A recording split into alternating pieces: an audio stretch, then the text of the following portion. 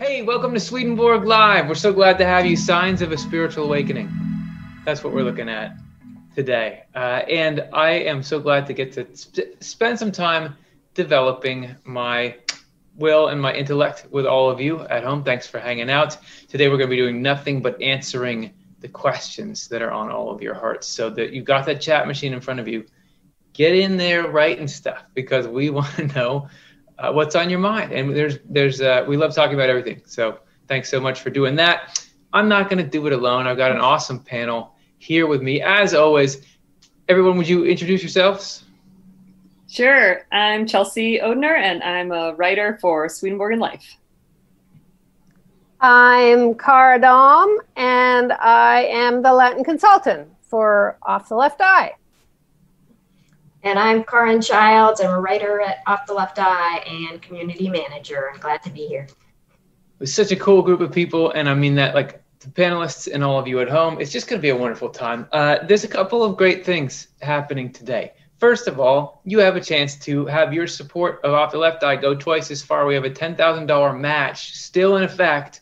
We're just about halfway there. We got to keep it going. So if you donate otle.causevox.com, double the money will go into this kind of programming and everything else that we do. And if we right now tonight get $100, just $100 from everybody combined, we will all give you a bonus 15 minutes of Q&A because we love you, and we want to show our support for your support. So you'll see a little thermometer on the screen. That'll go up. Hey, let's see if we can hit our goal today. And coming up, we actually have a raffle, the new donor raffle. So for the months of July and August, everybody who donated for the first time you said, look at this Off the Left Eye, Swedenborg, whatever you want to call it, this good message. I feel like this is as valuable as coffee or as valuable as cereal, and I'm going to support it. If it was you first time in July or August, you may win a piece of Off the Left Eye new logo swag that is not to be missed. So that's coming up.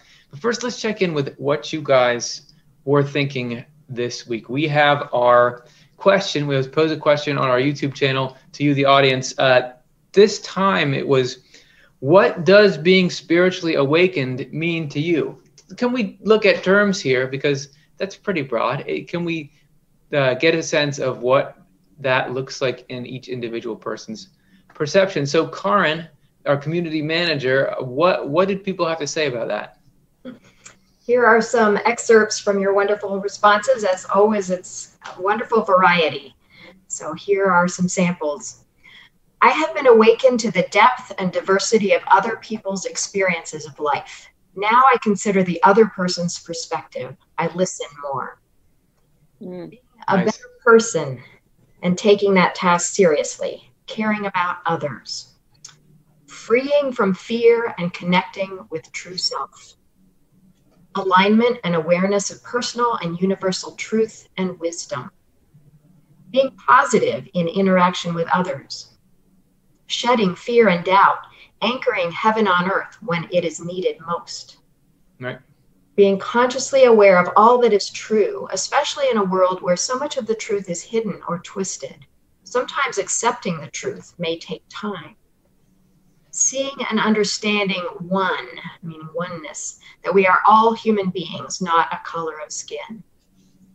Being awareness and presence without thoughts dictating every single moment. Too much thinking.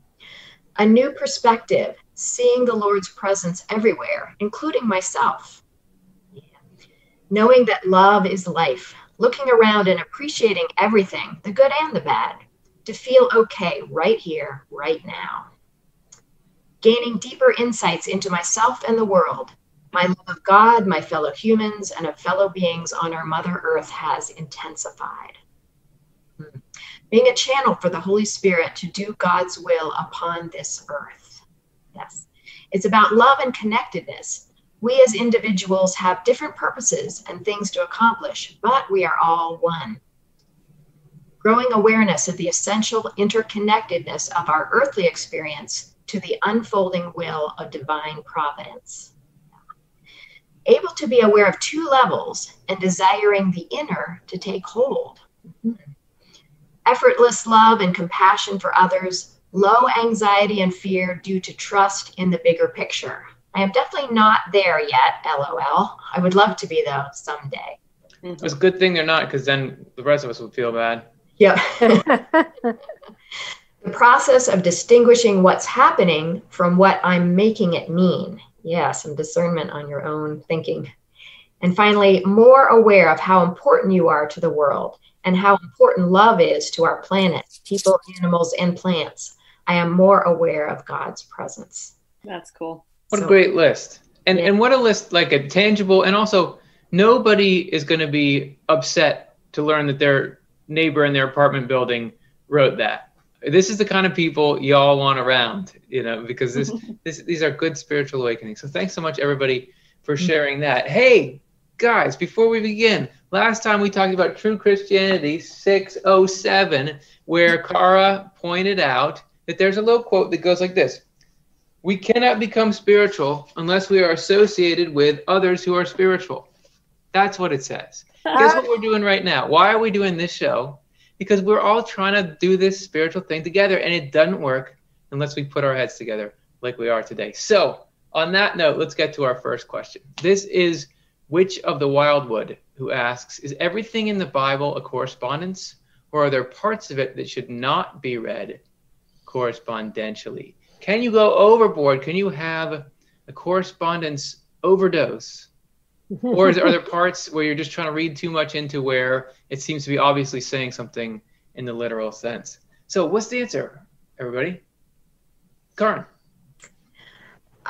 One thing Swedenborg distinguishes, if you've been around our channel a while, you might have heard that there are certain books of the Bible that he picks out that he focuses on as having a continuous inner meaning, meaning that there is a complete story from beginning to end if you take these particular books of the Bible. And it's a story of the inner process of Jesus from birth to glorification, when he was resurrected. It's also the story of our own spiritual journey or spiritual rebirth.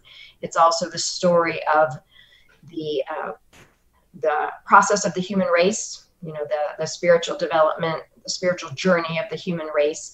So it's pretty much the hero's journey is continuously told through these certain books of the Bible that Swedenborg points out. He does say that the other books in the Bible do have some correspondences in them. It's just that they're not this continuous story. And I get the feeling that the epistles are letters by the apostles as they're starting. I think of them more as like sermons. So that's a little bit, by the apostles and by Paul. So they are taking what they learned from Jesus and turning it into talks that they're giving to other people. And I do, when I sometimes read in there, I can see, that's seems correspondential, but it seems like that's a little bit different thing than this divine message that was particularly guided in certain books of the Bible to be this continuous inner story. And so I think you can find correspondences in other places, but there are particular books that have this inner message that's a complete story if you learn it. Absolutely. So two different modes of engagement for really two very different texts, maybe with the same mission, but usually stuck together into the same book. Kara or Chelsea, did you have any follow-ups or rebuttals to what Karin said? No rebuttals here. It does occur to me, though, that, for instance, as Karin referred to, the epistles, they are letters, they're talks, they're sort of evangelistic in tone, or preaching in tone, whereas the books that Swedenborg focuses on as correspondential are stories. And when you think of in the New Testament, the story of the Lord's birth, or the stories, the bizarre stories in Revelation that involve all this imagery, that imagery is what lends itself to correspondence, rather than just ideas like the epistles are talking about. You know what? It's like all the books of the Bible that probably a lot of churches who are Christian churches who are like evangelization focused, thinking, how do we get newcomers in? Well, don't read these books because they're weird. Those are the ones with the correspondences in them. Yes, right. Yeah. Chelsea, have any further thoughts? Yeah, just like thinking about it kind of generally in terms of this idea of, is there anything that should not be read correspondentially? And I guess I just think like Swedenborg writes about it, and I think it's just sort of a part of being human that the more we use our rational faculty to think through things carefully, like to not just, swallow it because we're told to necessarily, but, take time to really think it through for ourselves and connect to spiritual ideas, that correspondences are just really this cool thing that's just everywhere, ubiquitous in creation and like there's this idea of correspondences in the Bible that sounds kind of intellectual and abstract, but on the other hand, Swedenborg talks about how correspondences are like this living dynamic thing that is what connects us to heaven, and that's happening, everywhere in some capacity in all of creation. Even though it's sort of concentrated in this really essential way in the Bible. And like that's what Swedenborg writes. And so I kind of think everything's kind of fair game, but in the same way that you would have to be respectful of where are different texts coming from, or what is, respecting other people's freedom, respecting people's background, because people ask us, well, what does this thing in my dream correspond to? And it's like, well, it can be really fruitful to think about what are the correspondences in your dream, or you're reading a text that's from some other culture and you're like, well, there's sort of feels like there's correspondences in that. And it's like, sure, there is. And that can be useful for your own spiritual life and thinking about your own dreams and stuff. But then to sort of, create respectful boundaries about like, well, just because I see it one way doesn't necessarily mean somebody else is going to see it the same way. The Lord kind of is working in everybody to, lead us to spiritual ideas. So it's just like so I feel like go ahead and use correspondences where it feels useful to you, that idea, because I just think it's going to just bring you deeper and deeper into interesting things to think about. But then, it's not necessarily like everything, oh, it's only this way and nothing else, or something. Yeah, I love your two main points, that correspondences are not just a simple arithmetic one-to-one word means this. And then the other one, that the correspondences are everywhere. I'm thinking of the passage in the Garden of Eden story where there's an angel placed to guard the garden and the sword is spinning in the angel's hand. And Swedenborg describes a correspondential meaning of that being that there are infinite or many potential meanings to all the pieces of the word.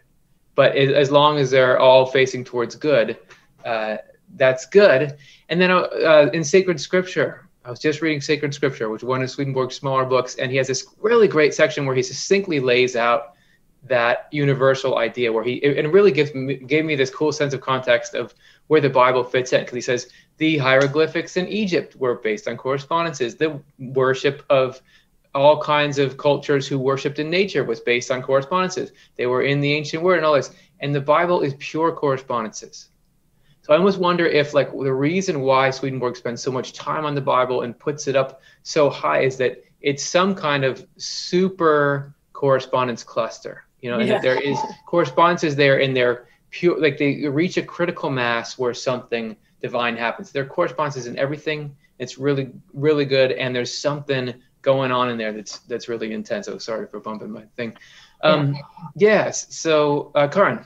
Yeah, just to add, because I was reading something recently, and I can't remember exactly what it was saying, but it was the idea that the Bible in Providence was just like the ancient word had been when it was understood, because the understanding of correspondences had started to get kind of scattered and disconnected, even though it was there everywhere, like Chelsea's saying, and it still is. What was needed was to bring this back into into a whole thing that was all connected, and there was something very important spiritually, technologically to keep that connection with heaven going when it was getting too scattered in the other ways. Yep, and two random scattered thoughts to end it. And one is that Swedenborg will be going through Secrets of Heaven and explaining line by line the Bible, but sometimes he'll just say that going here meant going to a place doesn't need explanation. And sometimes the literal and correspondential sync up so tightly. And then finally, he talks about the hands in the face. He says like the Bible is like Jesus, I think he describes it as, reaching out to you, or a person, I can't remember, but most of them is clothed, but the hands in the face are not. So there's certain things that do unto others as you would have them do unto you, that the spiritual meaning and the literal meaning make one. Even with the 10 Commandments, there's deeper levels always, but you can read it literally and still get something good out of it. Hey, so let's move on, because now that people have seen what a 15 minutes with us is like, do you want to get another one? Well, Sean gave us a donation, our first donation of the night. Thank you, Sean. We're halfway to our $100 goal, so it's not going to take much to get there. Go to otle.cosvox.com, and you too can be part of what achieves our goal. Next question. This is Ronnie Libra, who asks, what does Swedenborg say about how in the Torah, the Old Testament, God is all about destruction, war, genocide, live sacrifice, etc., etc., but then Jesus is about love and peace and goodness? Did God calm down, just take a breath, or were there imposters? And if so, why is judgment still in place? These almost dueling natures of Jesus and God, or the perception of those. How do you reconcile that? It just seems like you can't just say they're all about love, is messaging, branding is off. What's going on, guys? Yeah, well, one thing just to get the ball rolling here, because it jumps to mind, is just that Jonathan Rose has a Bible study that his website can be found, spiritandlifebiblestudy.com. Okay, and thanks. And he did one that is just very memorable because it was called something like the Loving Jehovah and the Angry Jesus, because really the alternate arguments can be made very compellingly in terms of Jehovah actually being just this over the top lovey-dovey, deity, and Jesus having a bit of a temper. And so I'm also remembering now that there is somewhere, is it one of the it might be an episode of the Transcendiates, which is on the Swedenborg Foundation YouTube channel, where I think there's an interview with Dr. Rebecca Esterson, where she also digs into how this kind of dichotomy of setting up this Old Testament angry God with this New Testament loving Jesus is, again, sort of a false dichotomy, and kind of this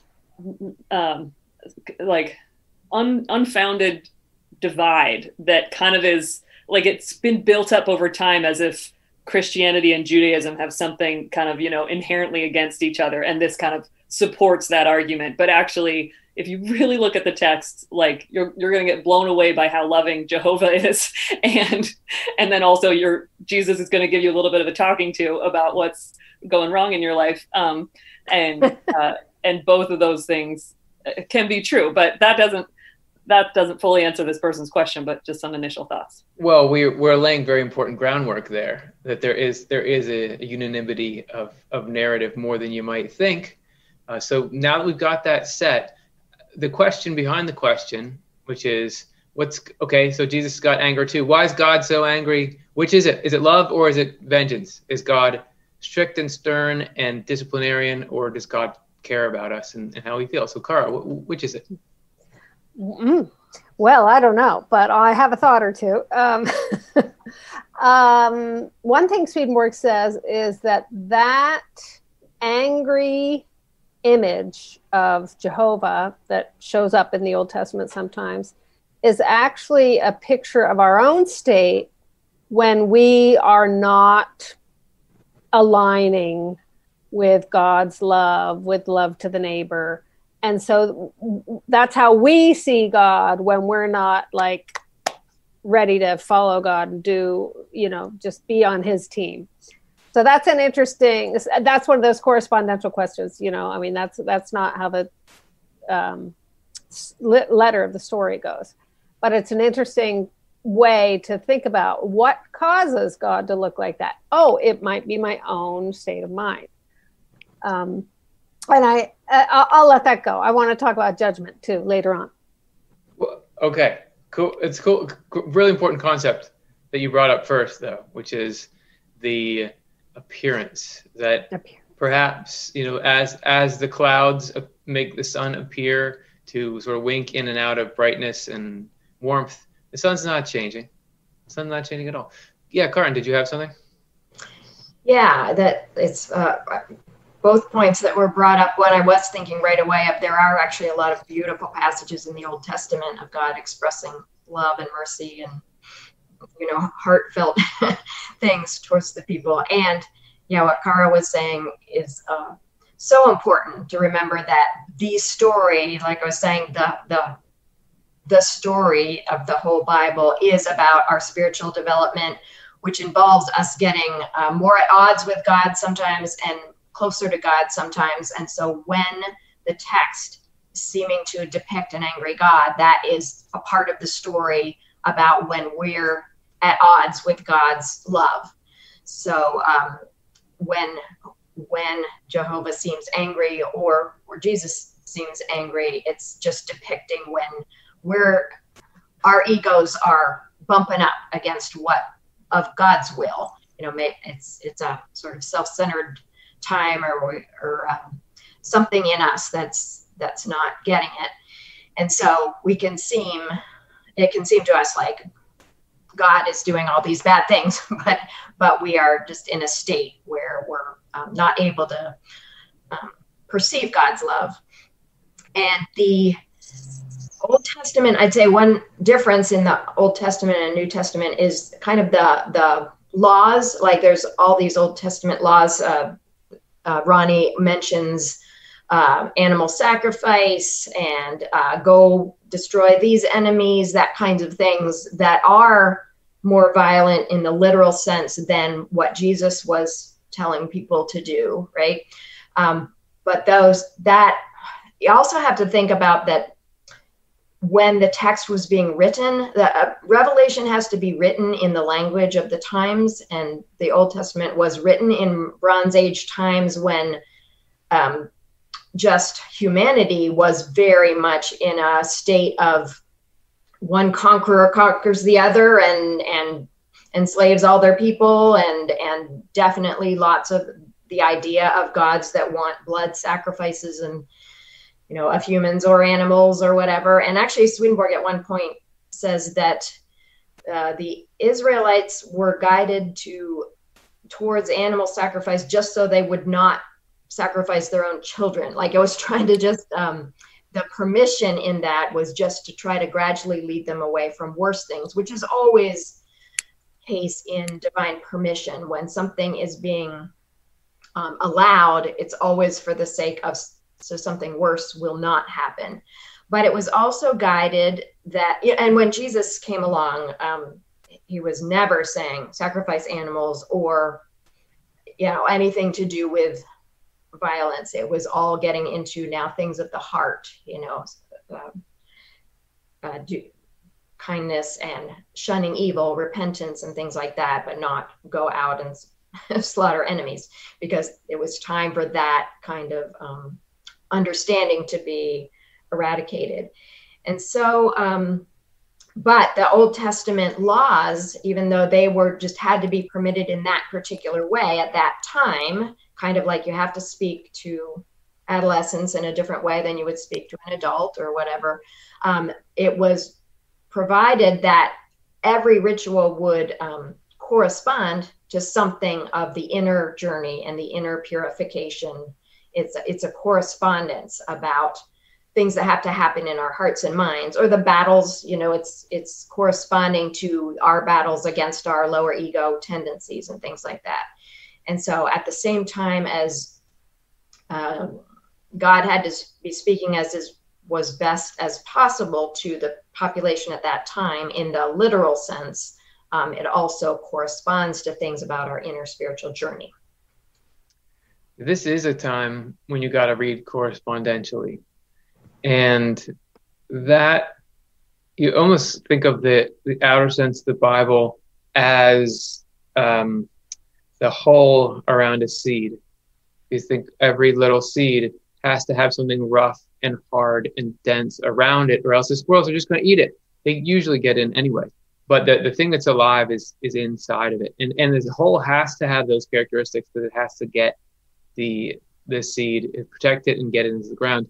And then though the seed that's actually alive, comes out. And so to me, the correspondential meaning, the inner meaning is the love you're looking for. When you're seeing all this confusing, frightening stuff, that there was a place for that. I mean, there was, at a time, just think about people who that's the language that they spoke. You had to speak that way to try to get any moral authority. But within there's that seed. And the judgment thing, really the correspondence of that, I mean, judgment, if you were to write a story from the perspective of some dust in the kitchen about the broom, it would say, like, the broom is this terrible thing.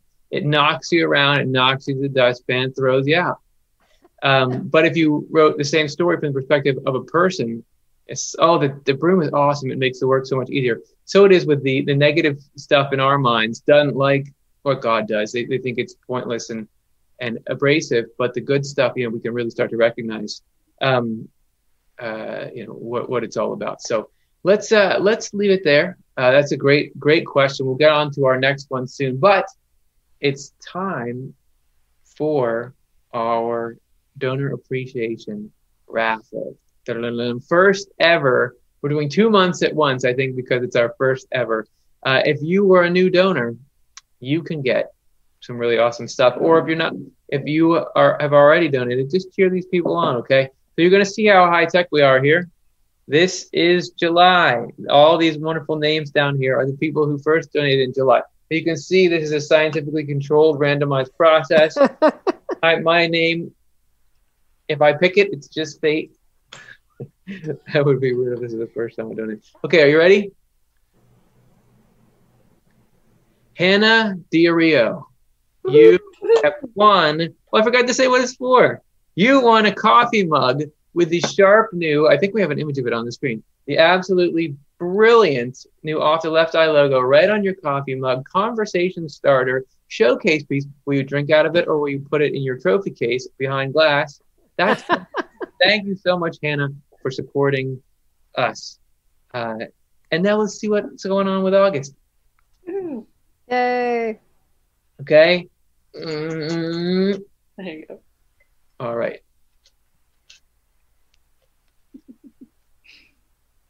Thomas Primus, you are the proud winner. I got to say it before, don't I? Of a tote bag, Off the Left Eye logo tote bag. It doesn't matter because people don't have a choice of whether they win or not. So it's like the Off the Left Eye logo tote bag coming to you. And that is going to carry books. It's going to carry supplies, and it's going to carry you into spiritual enlightenment. So that's our new donor raffle. Thank you, everybody. It was just so cool to have so many people contribute for the first time in those 2 months. Really appreciate it. Hey, if you're sitting here today and you haven't donated, try it out. You'll be in the next raffle. We'll do this once a month. Speaking of that, we're halfway through the show and halfway to our goal. If you want to see another 15 minutes and you got a few dollars to spare, otle.cosvox.com. We have to raise money like this because we're not for profit. We don't charge for any of our stuff. The only way we can do all this stuff is y'all donating. Thank you for everyone who has. Obviously, there's a bunch of you. This is from Nana Rosebud, who asks, are we actually meant to all become more spiritually inclined, as in our own mediumship abilities, and communicate easily to the spirit world without a medium? We're talking about spiritual awakenings this week, right? Is part of it that? I mean, do we become more Swedenborg-like in that sense? What do you guys think? Karin, you want to start us off? Yeah, as we were conveying in these 2 shows about spiritual awakening, the goal is not to seek mediumship abilities, but to open your heart and mind to God, which is the same thing as love and wisdom. And so it's to become more aware of your lower self tendencies so that you can choose from a higher place, more aware of kindness towards others, more aware of God working in your life, those kinds of things. So that is what we need to work on. And that's the journey of spiritual growth, which involves repentance, which is noticing and turning away from negativity and opening up to God.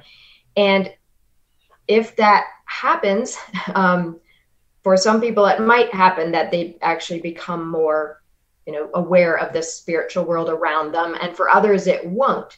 And it doesn't matter one way or another. That doesn't mean you're more or less spiritually awake, because some people just have different abilities in that way. Swedenborg does warn that if you only seek trying to get in touch with the spiritual world or spirits, you can run into trouble, like we talked about in our show. Is it safe to talk to spirits? Because there's a lot of shady characters wanting to get in touch with us. And so the main thing is to work on your connection with God. And then if something spiritual awareness, in terms of awareness of the spiritual world, more consciously happens, you will be safe. And I do, though, think that as humanity as a whole becomes more spiritually awake, the veil will continue to get thinner, which I think it has been already since Swedenborg's time, getting thinner. And we will start to go back towards that open communication between the spiritual world and the physical world that was there at the beginning in the golden age that Swedenborg describes. I do think we're headed back to that kind of conscious awareness. But the thing we need to focus on is not worry whether that happens to us personally right now or not, but open your heart to God's love and that kind of thing. That's great.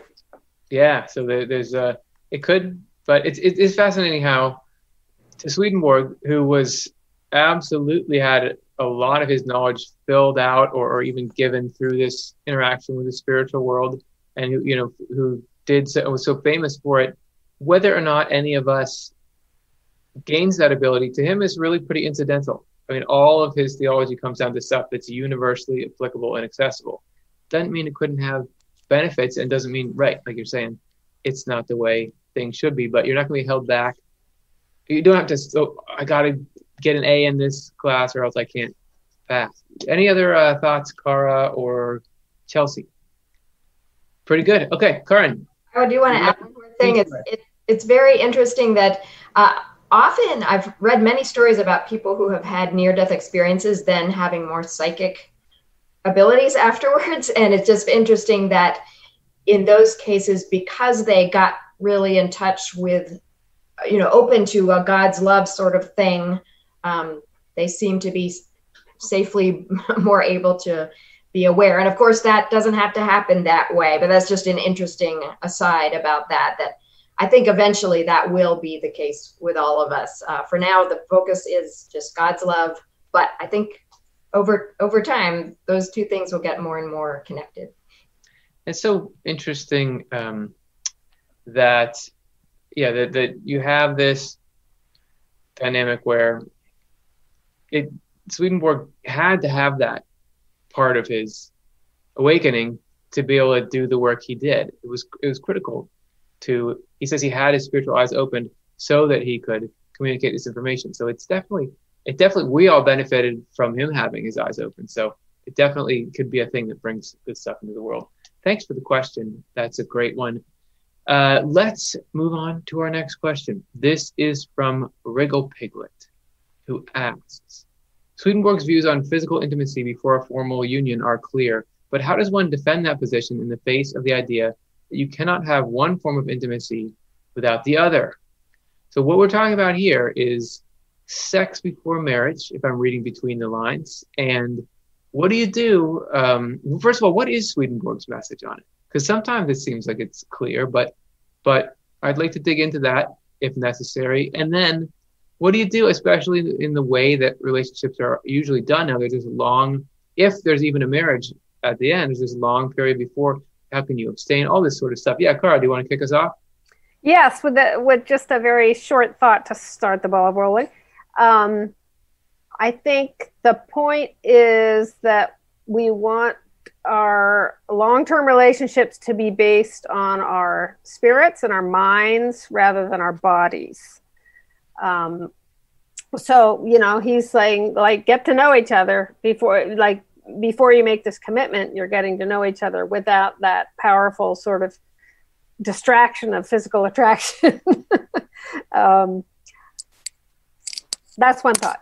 Yeah, right. So why? If he's saying, look, it's nothing new for religious stuff to set down rules about sex, and why? Is it just about control? But Swedenborg will lay out, like, okay, there's a particular order that not just it's arbitrarily, but there's a benefit, there's a tangible, long-lasting benefit. It's just good planning. That's the spirit behind it. It's something good for us. But let's continue our exploration, Karin. Yeah, I think the thing is, everyone's journey to a soulmate partnership is going to be different. And there is one place in Swedenborg's book, Marriage Love, that does put out this ideal, like, ideally, when you're joining physically in sexual union, you have this love behind it, that you've already really connected in heart and mind. So there's one place that he is saying that, but there is other places in the book Marriage Love where he also talks about people who are having sex before marriage, but their goal is they want a marriage. They want a soulmate marriage love. And he says that within that is the conjugal is being preserved. What your goal is what the Lord's going to lead you to. So it's not so crucial what the order is as your goal, because we're all going to have very, winding roads to anything, our own spiritual growth and our own marriage with the Lord and our own marriage with somebody else. And so I think it's, good to have that general goal of having a relationship with somebody that is a joining of hearts and minds. But for, people that's already, they've already engaged in some sexual contact, does that mean they've wrecked everything? Well, no, of course not. It's a journey, and what your long-term goal is carries the day, and the Lord is going to lead you through that. And so just like have that goal, and you learn things along the way, and, and people even can get married, but then they don't end up married to that person forever. And so, it doesn't, that didn't, there they had a sexual relationship with somebody that didn't end up being their forever soulmate partner, whether that was in this world or the next. And so I think the overall message I see in Swedenborg is keep refining your goal of what you're looking for in a relationship with another person. Keep refining it to be how to genuinely love another person and get closer to the Lord in that. That's awesome. And I do feel like it's worth pointing out that there is these dual experiences with Swedenborg. Like, on one hand, he does talk a ton about the potential for sex being a part of spiritual relationship, and that there is a lot of importance placed on, you can't just do anything, you got to work through steps. There's this careful order around it. So in that way, he does diverge from our sort of, in the West, like the post-Christian, like, just do whatever you want. He seems to indicate that there's actually, you can benefit a lot more from a certain way of doing things. But there's in the whole of Swedenborg's works, and this included as well, there is this heavy dose of when Jesus does work on the Sabbath, and all the Pharisees are saying, wait, there's this order, you got to follow this order exactly. And he's like, wait. The point of the rules is to get us somewhere. So that what you mentioned before, Karin, about people's premarital sex can be leading to a good relationship. He talks about, doesn't he mention that, like, bark on a tree? He says that's sort of like the outer bark. Look that up. Look that up, confirm it, but I'm pretty darn sure that that's there. So there is this, I just think it's important to note that he will give you an order and this is how you do things, but he has all these, there's always seems to be this living flexibility in it. And there's this quote, angels don't really care what somebody's body is doing. They care what their intent is. That's a bit of a paraphrase, but I really like intent trumps everything. Because you can say, I'm going to follow all these rules. But if you're doing it for these self-serving or control-oriented reasons, I don't know if that really has spiritual cachet or not. Okay, there's my 25 minutes. I just want to add that when he is talking that way, he does strongly say we must steer away from promiscuity. So, but when he's talking about the kind of premarital sex that there can be, the conjugal being preserved in there is when you are committing to one person and you are trying to work on a relationship. So he definitely does not condone just self-gratification sex with a bunch of different partners. Right. The main thing is work on learning to love one person, and whether that person ends up being your forever partner or not, that work you're doing to commit to somebody is making a difference to your eternal marriage. That's a great point. Yeah, I'm glad that you put that in there. So there we go. Let's just wade into that topic. Hey, we said we'll talk about whatever you guys want to talk about, and we did. So I want to say stop right now and say we did it. We hit our goal. I thought the streak was in jeopardy. We've never missed our goal on one of these shows, but I thought it's going to happen someday. But Sharon, thank you. Sharon showed up and suddenly we were at our goal. And then right after that, Shelley gave, and now we're up above our goal. So thank you so much. And just know all of your donations go twice as far. And you don't have to stop giving now because it really, although we'll do our 15 minutes, it continues to support us. And even you guys who are watching taped, you're watching this after the fact, if you donate, you'll still get the 2-to-1 match on it. So go ahead and go to otle.cosvox.com and keep pumping that up. Thanks so much, everyone. Okay, next question. This is a God Dream asks, when Swedenborg discusses the afterlife, is it literal death only, or is this also including an ego death?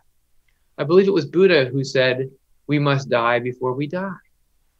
Okay, that's a cool one. So what are we gonna say to Buddha about this saying? I think it's Paul who says, I die daily, right? And right. So yeah, definitely short answer is yes, it's definitely both. Yeah, let's expand a little bit on what that death before death is like. Yeah, Cara.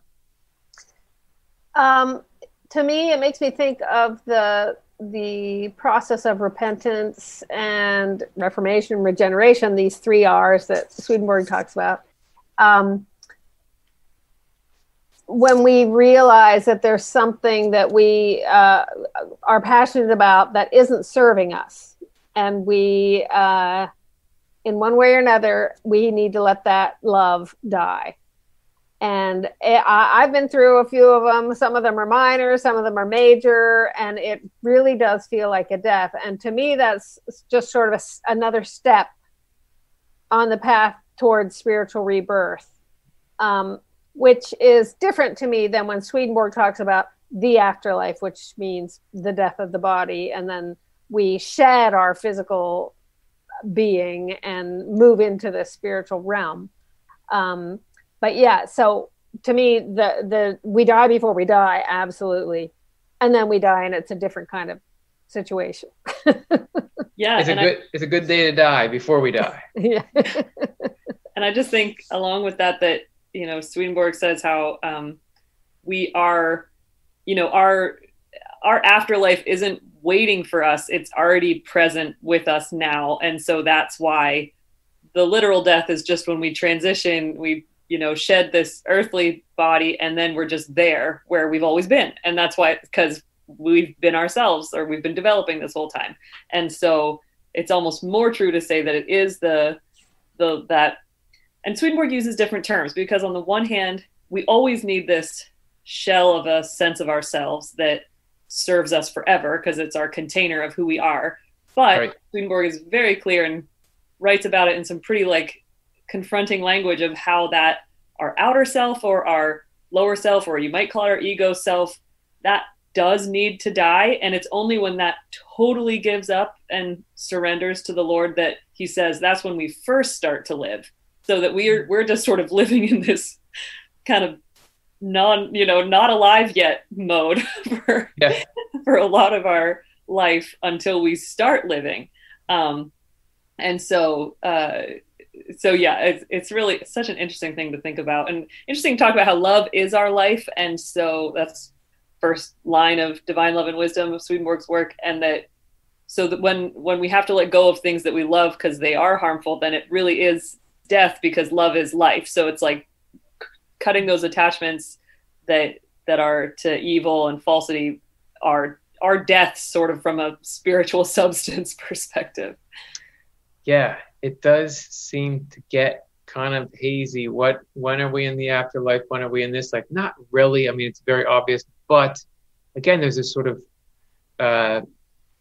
when you have this ego death or regeneration that you go on, you do get more opened up to the presence of the spiritual world with you. Like Swedenborg was basically dead, right? I mean, he was just like zooming around in the spiritual world. I know we talked before about, does opening of the spiritual eyes have to be part of spiritual awakening? But Swedenborg was as good as dead all the time. Like, what was the difference? Like, he was here and there. He just could go one more place, which was be here.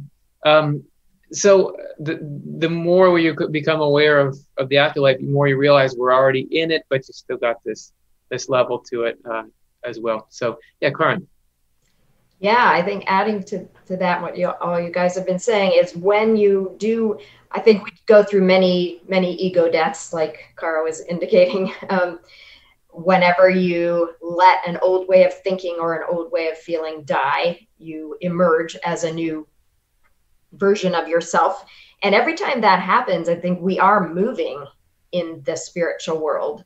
So we're not going to be fully aware of that movement until our physical body is shed, but we are actually moving locations in the spiritual world as we let these lower parts of ourself die and become dormant. We are like shedding layers and becoming kind of lighter, less dense, and moving around in the spiritual world. And I'm thinking of Jesus saying, you must, no greater love is than this, to lay down your life for your friends. And he's not talking about physically dying, but to lay down your ego agenda for the sake of others. And so, yeah, I think as the viewer is indicating, there is this ego death that needs to happen more than once.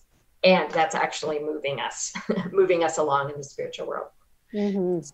Yeah, I want to stop for just a teeny little second to say thanks to Mindy, who made a contribution to our program. Thank you so much. Yeah, Mindy. That your donation goes twice as far. Thank you for continuing to give. That this is what makes it all happen. And I want to say, about the spiritual awakening and the ego dying, or the death of that part of it. It's again this sort of duality in Swedenborg, because it's like, that the ego's got to die and become subservient. But as Chelsea says, the sense of self continues to be this essential part of who we are. And even our negative parts, Swedenborg is saying they've got to be purged. To go to heaven, you got to really get your negativity put out, but you never lose anything. Like, it just goes to the periphery. And every once in a while, it gets to come back and relive its glory days. We just did a News from Heaven about angels have good days and bad days. Angels get let back down into their negative stuff. We do. You continue to, though you will always have periods where there is some of your negativity active, because that actually helps you improve over and over. So it's always with Swedenborg. Like I was trying to say before, this is the way it is, but it's also this way at the same time, which is, I guess, just like life. Hey, let's move on to the next one. This is Marilyn Allen, who asks, is it good to seek out a psychic to find out if your loved ones are okay?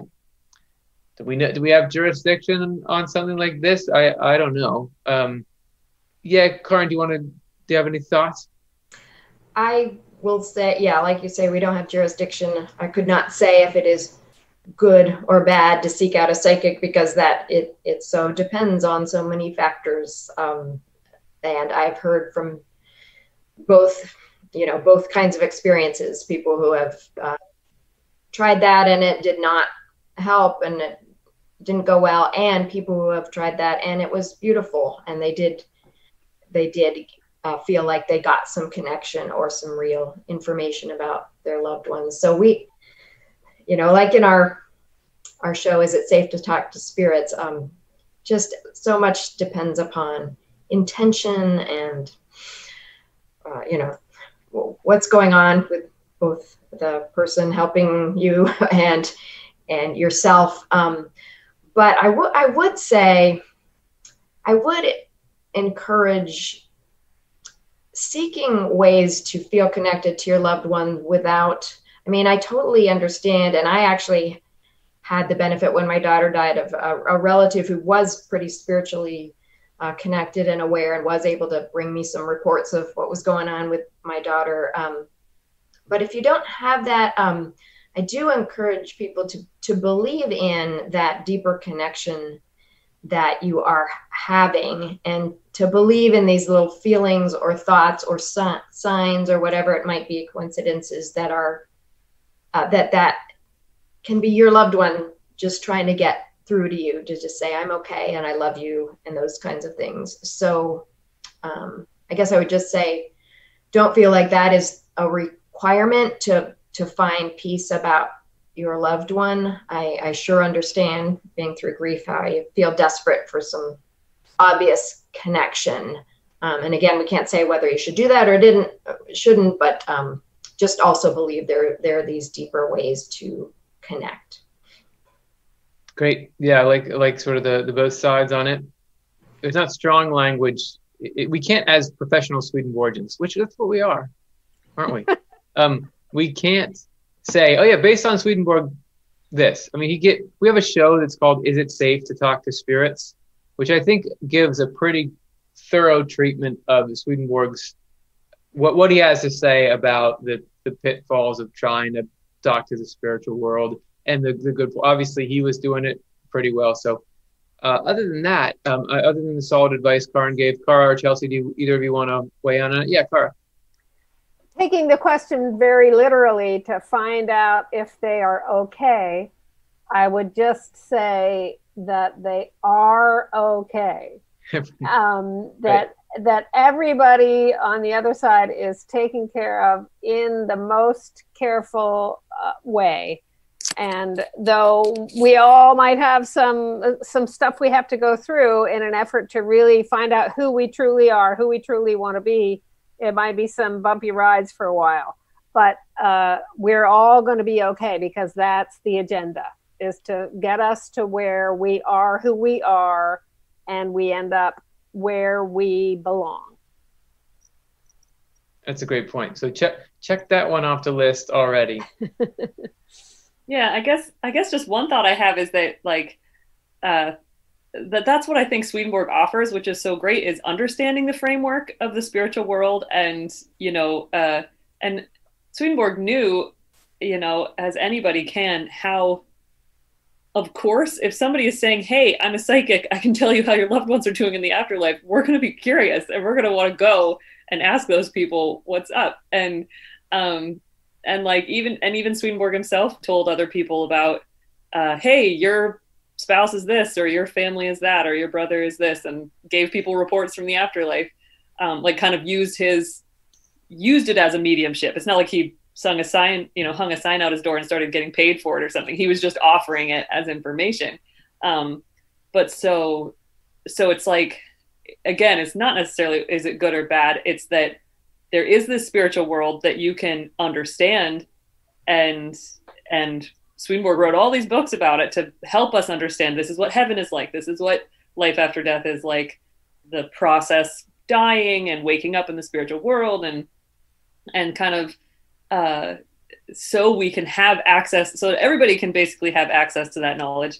And when that's just there, then the question of, should I go to a psychic or not, is like, well, is it a good psychic? I don't know. Like, is it like any business? Like, well, should I go get a massage? Well, yeah, if the person's recommended or whatever, like, you just know what to watch out for and what not to, and what to avoid and everything. So, right. maybe some of the spirit of the question is in, there are, I think, some religious traditions that will put a blanket statement out, like all those things are bad. But you make a great point about it's about the function, it's about the heart and mind of the person who's there. We certainly couldn't say that somebody who's saying they can see the spirit world can't.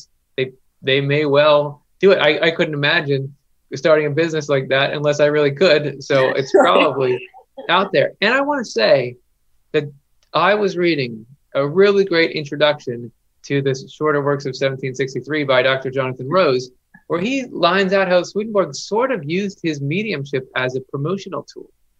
That in Sweden, he was having a lot of trouble getting anybody to pay attention to any of his books. He was not getting response from the British when he went and published in London. So when he went back to Sweden, he started telling everyone about how their loved ones are doing, and it created this whole buzz around the community. And that was to try to get people to look at his books. So he wasn't above doing that. Oh, I'll just say, I listened to that introduction because it's available as an audiobook on the Swedenborg Foundation YouTube channel. That's out now? Everybody can go listen. Yes. What? Okay. And what are we doing, you guys? And then you can hear some fun extra interviews with Jonathan Rose about that subject matter in the Inside Off the Left Eye podcast. Okay, the promotions are over. Coming up on Sunday. Okay, hey, let's take another question maybe before our bonus round begins. Empatheo asks, I was thinking, if the Bible is written in parables because it wasn't the right time to know everything, what if some of Swedenborg's texts are the same, written in parables, and we can't understand it yet? Well, for sure we can't understand it, because really, what even is goodness and truth? And you talk about goodness and truth all the time. I couldn't draw it for you. I have like sort of an idea, but what do you think? Are there any correspondences? Every week on News from Heaven, which is pretty great. What's that? You do try to draw it every week on News from Heaven, which is pretty great. So there's evidence out there that I don't know what goodness and truth are. You can watch me flounder on our Wednesday show. Yeah. Karin. I'll just share some thoughts. I do want to acknowledge that there are some Swedenborgians that do look at Swedenborg's writings that way, that look for deeper meaning in what is written. To me, it's a different kind of revelation than the Bible. I don't see it as written in parables so much as that this revelation was supposed to be offered in a rational way that our rational minds could chew over and think over. So that's just a different thing than parables.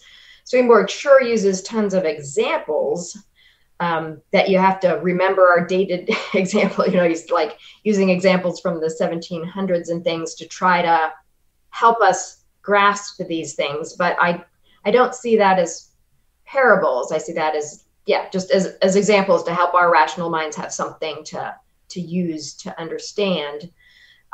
So I don't see it as parables. That's just my opinion. I feel like it's when Jesus said, there will come a time I'll tell you plainly about the Father. Like Swedenborg was called to this mission of starting that. I mean, he was starting to tell us more plainly about the things that Jesus couldn't talk to people about yet. And the Lord, Jesus Christ, giving that to Swedenborg to explain as best as Swedenborg could through his particular mind.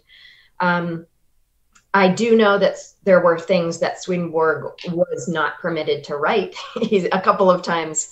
Yeah. So there's some things I'm not allowed to tell you. Once in Divine Providence, I just recently came across it. Like, there's some things about Providence I'm just not allowed to write yet.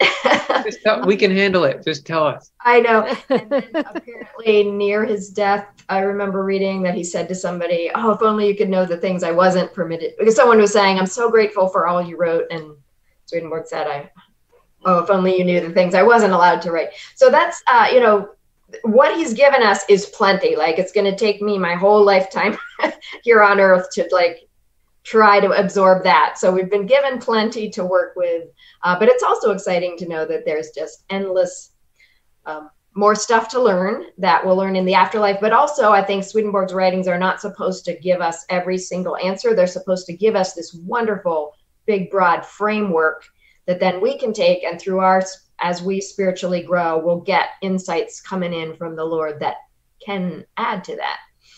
So there's some thoughts. Great. No, I love it. Any further thoughts from the group, Chelsea? Oh, I was going to say, go ahead, Cara. And then, yeah, I do have a thought. Oh, because I have this little, for you folks at home, I have this little view up there of all of them. And to just like, so we don't start that awkward Zoom thing of like, oh, you go. No, oh, we both start here. I try to see like who's kind of, okay, me, and call them.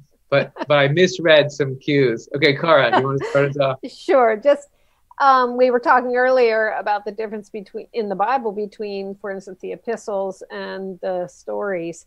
And I think of it as sort of the same thing, that the writers of the epistles were trying to start the Christian church.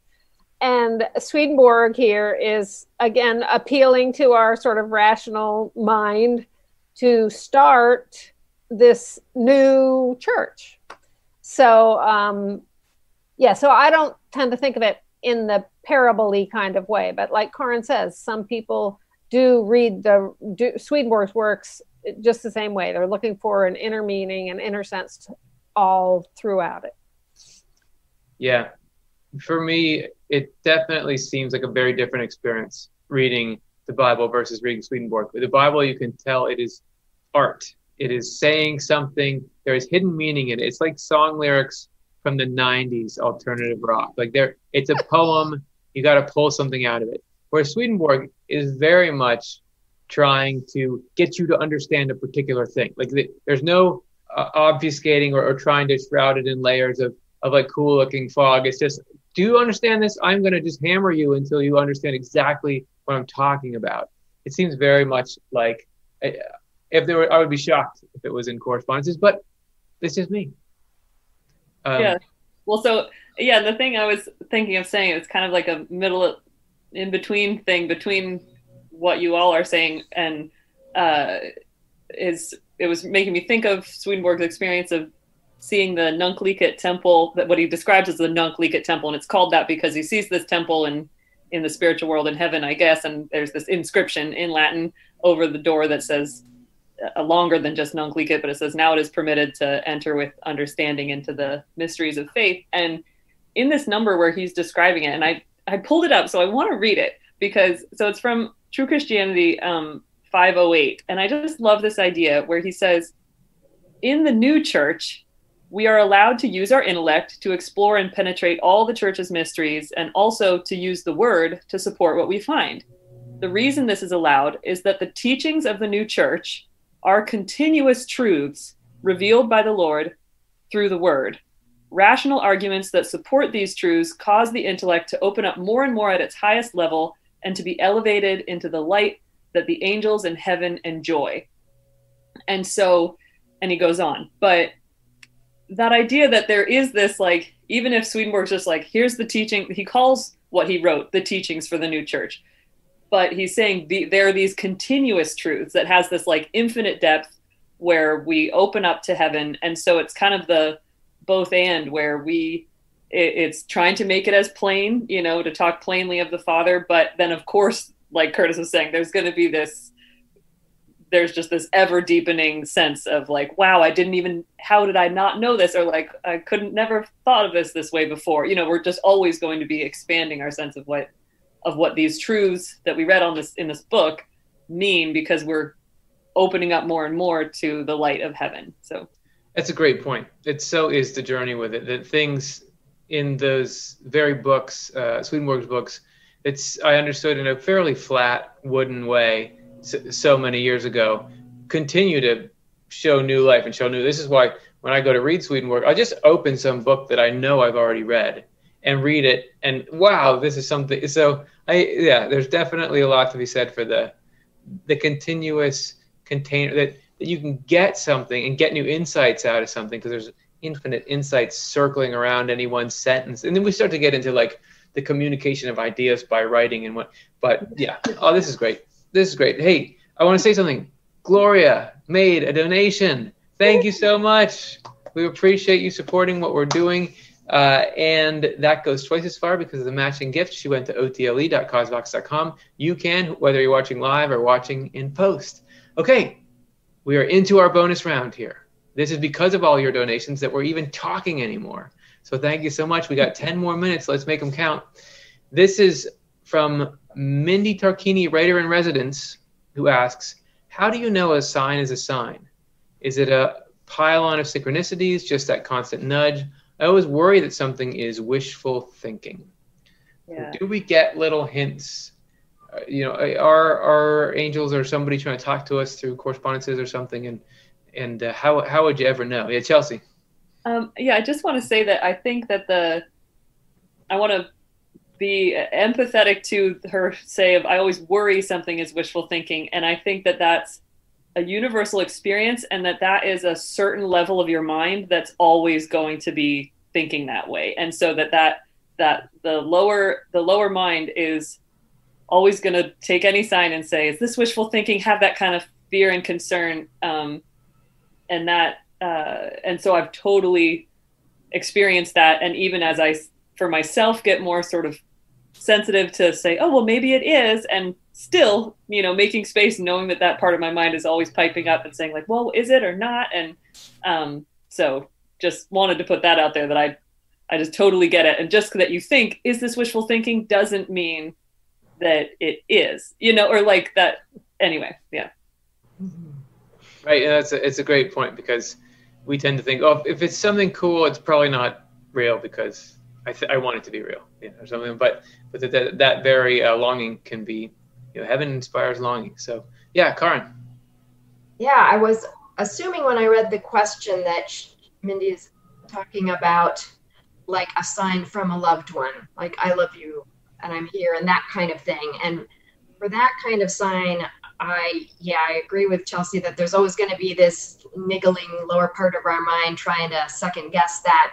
But I think when you just feel something, something happens and you feel, this something about that reminds you of your loved one, or you feel this little surge of love or this memory or something, I would just say, just let yourself believe that's real. Because at that moment, when it just stirred something up in you about your loved one, you knew right at that moment that was real. And it's just kind of after the fact, your lower mind is going to try to talk you out of it or something. But the thing is, love is the most real thing, and so I feel like rather than our lower mind that is going to try to always be skeptical, like, oh, whatever I most wish for with my heart is not going to be the real thing. No. I think it's the opposite. Like whatever would be the most loving thing, that is true. So if like right when you needed a sign and you feel like, oh, that was my loved one. Yeah, absolutely. Just let yourself believe that. I believe that's true, that those are real. It occurred to me another thing there can be sort of signs like, oh, this sign is saying I'm supposed to do that or supposed to do that. And with that, you might need more discernment about where is this leading me, and that, that kind of thing. But for the signs of just like a sign that your loved one, I'm here, I love you, it's okay, I would say always believe in those. That's just love, and love is the most real thing. That's cool. Thank you so much for sharing that. It's great. Cara, any final thoughts? Yeah, just to me, like Karin says, in the moment of that kind of sign, if that brings your loved one to your mind and your heart, there he is, and go for it. To me, it's a super wonderful gift that some people get, and some people are shy about accepting gifts, period. This kind of gift, I too would love to encourage people to learn how to accept and believe in. Great. Hey, let's end on a potentially controversial note, shall we? We have one more question, and this is from Shane Aegis, who asks, where does the Book of Mormon fit into the Swedenborgian point of view? Do you believe it is a true alternate testament of Jesus Christ in the Americas? Okay, so let's start admitting whether we've read it or not. I have not. Stop. I have Okay. not.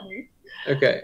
I want to Yeah. just point out that the Book of Mormon was written after Swedenborg's writing, so of course he's not going to be saying anything about it. Right. There have been lots of texts in lots of world cultures and things that are said to be from spiritual origins, and I really think that's for people themselves to decide in the validity of that.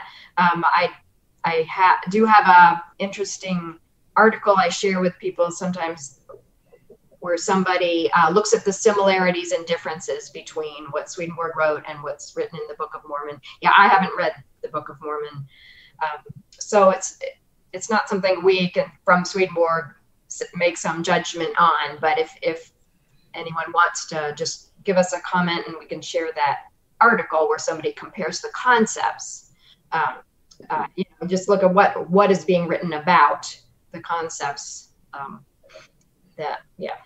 That's all I have to say. Yeah, and this is kind of one of those examples where, right, like what Karin said, it doesn't exactly fit. I mean, Swedenborg himself, since it didn't exist when he was writing, it doesn't really fit. But then beyond that, it's a religious tradition that is. So even though it came about after Swedenborg was writing, he writes that any religious tradition can, and whatever religious texts are at the basis of that are truths that can lead people to heaven, to accepting the Lord, and being in a spiritual community. And I guess, like this person says, is it a true alternate testament of Jesus Christ in the Americas? Like I said, I'm not as familiar with it, but same with,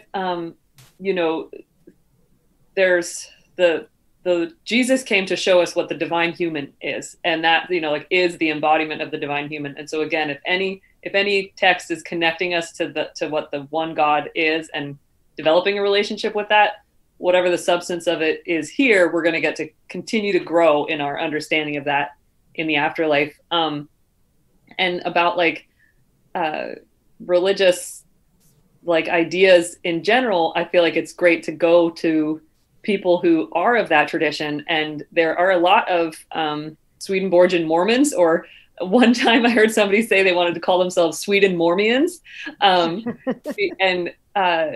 So there are a lot of people who are Mormon who have grappled with, who have found delight and inspiration in Swedenborg's works, and who have sort of married that to their Mormon faith. And so I feel like I would ask them what they think about it.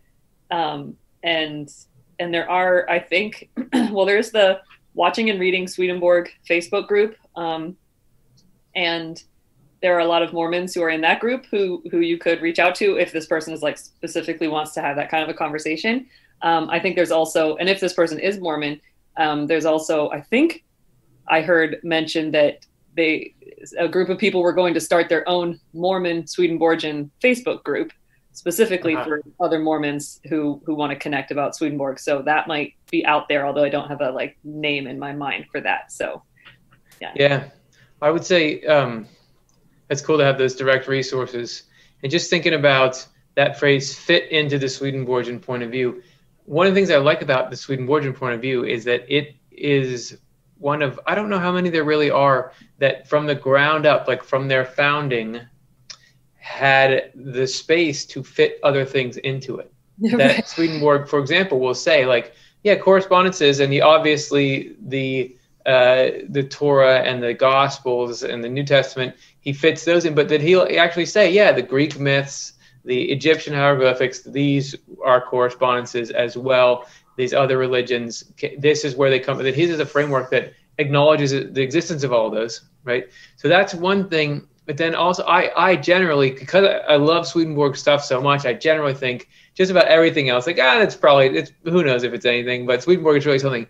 But you never know what the Lord is doing, because even while Swedenborg was getting all of his insights and writing his writings, he says in there somewhere, I can't remember where, he says, right now there are people in Africa getting either a similar or equivalent revelation to what I'm getting.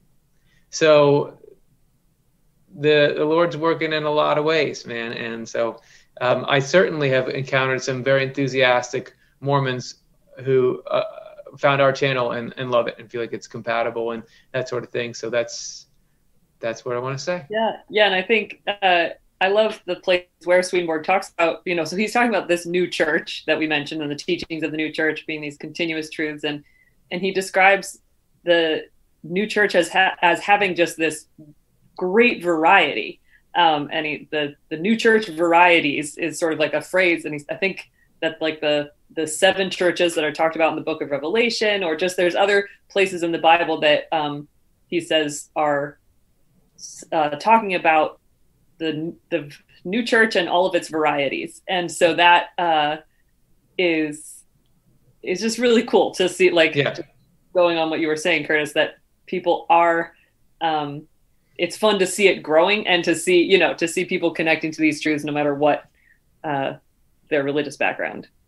That's great. Hey, guys, we're over time. We're over our time. Karin, you can say something, but it's got to be really, really short. Mark talks about the Lord works through texts. He talks about Islam being written because it would particularly speak to a certain kind of people in the Arab world, so that the Lord works through all sorts of different texts to reach people, because the whole point is not exact ideas, but is it leading you to love of the neighbor, love of God. There you have it. Karin gets the last word, and this flew by. This was super fun. Hey, I want to say thanks again to everyone who gave. We had a total of 5 donors giving $130. So with our match, that's $260 coming in to Off the Left Eye. Thank you, everyone. And you watching at home in post, go ahead and drive that number higher. Hey, what do we do with that money? Why are we asking for it? Well, we make programming. And guess what? There's programming coming up this Sunday. We have a podcast coming out. The episode of Inside Off the Left Eye is Signs of Awakening in a Strange Case of Spiritual Blindness. So be sure to tune into that on Sunday. Then when Monday rolls around, our next episode of Swedenborg in Life kicks off a new week and a new subject with this show, Spirits Cause Anxiety. How are you going to miss that one? Thanks, Chelsea and Cara and Karin. It was super fun having all of you on today. Yeah, thanks so much. It was really great to be here. I love getting to spend this time with everybody. Hear, hear. I agree. Thanks for watching. Yeah, wishing y'all a wonderful week. Thanks for being here. All right, everybody. We'll see you again super soon, so don't even worry about it. Talk to you later.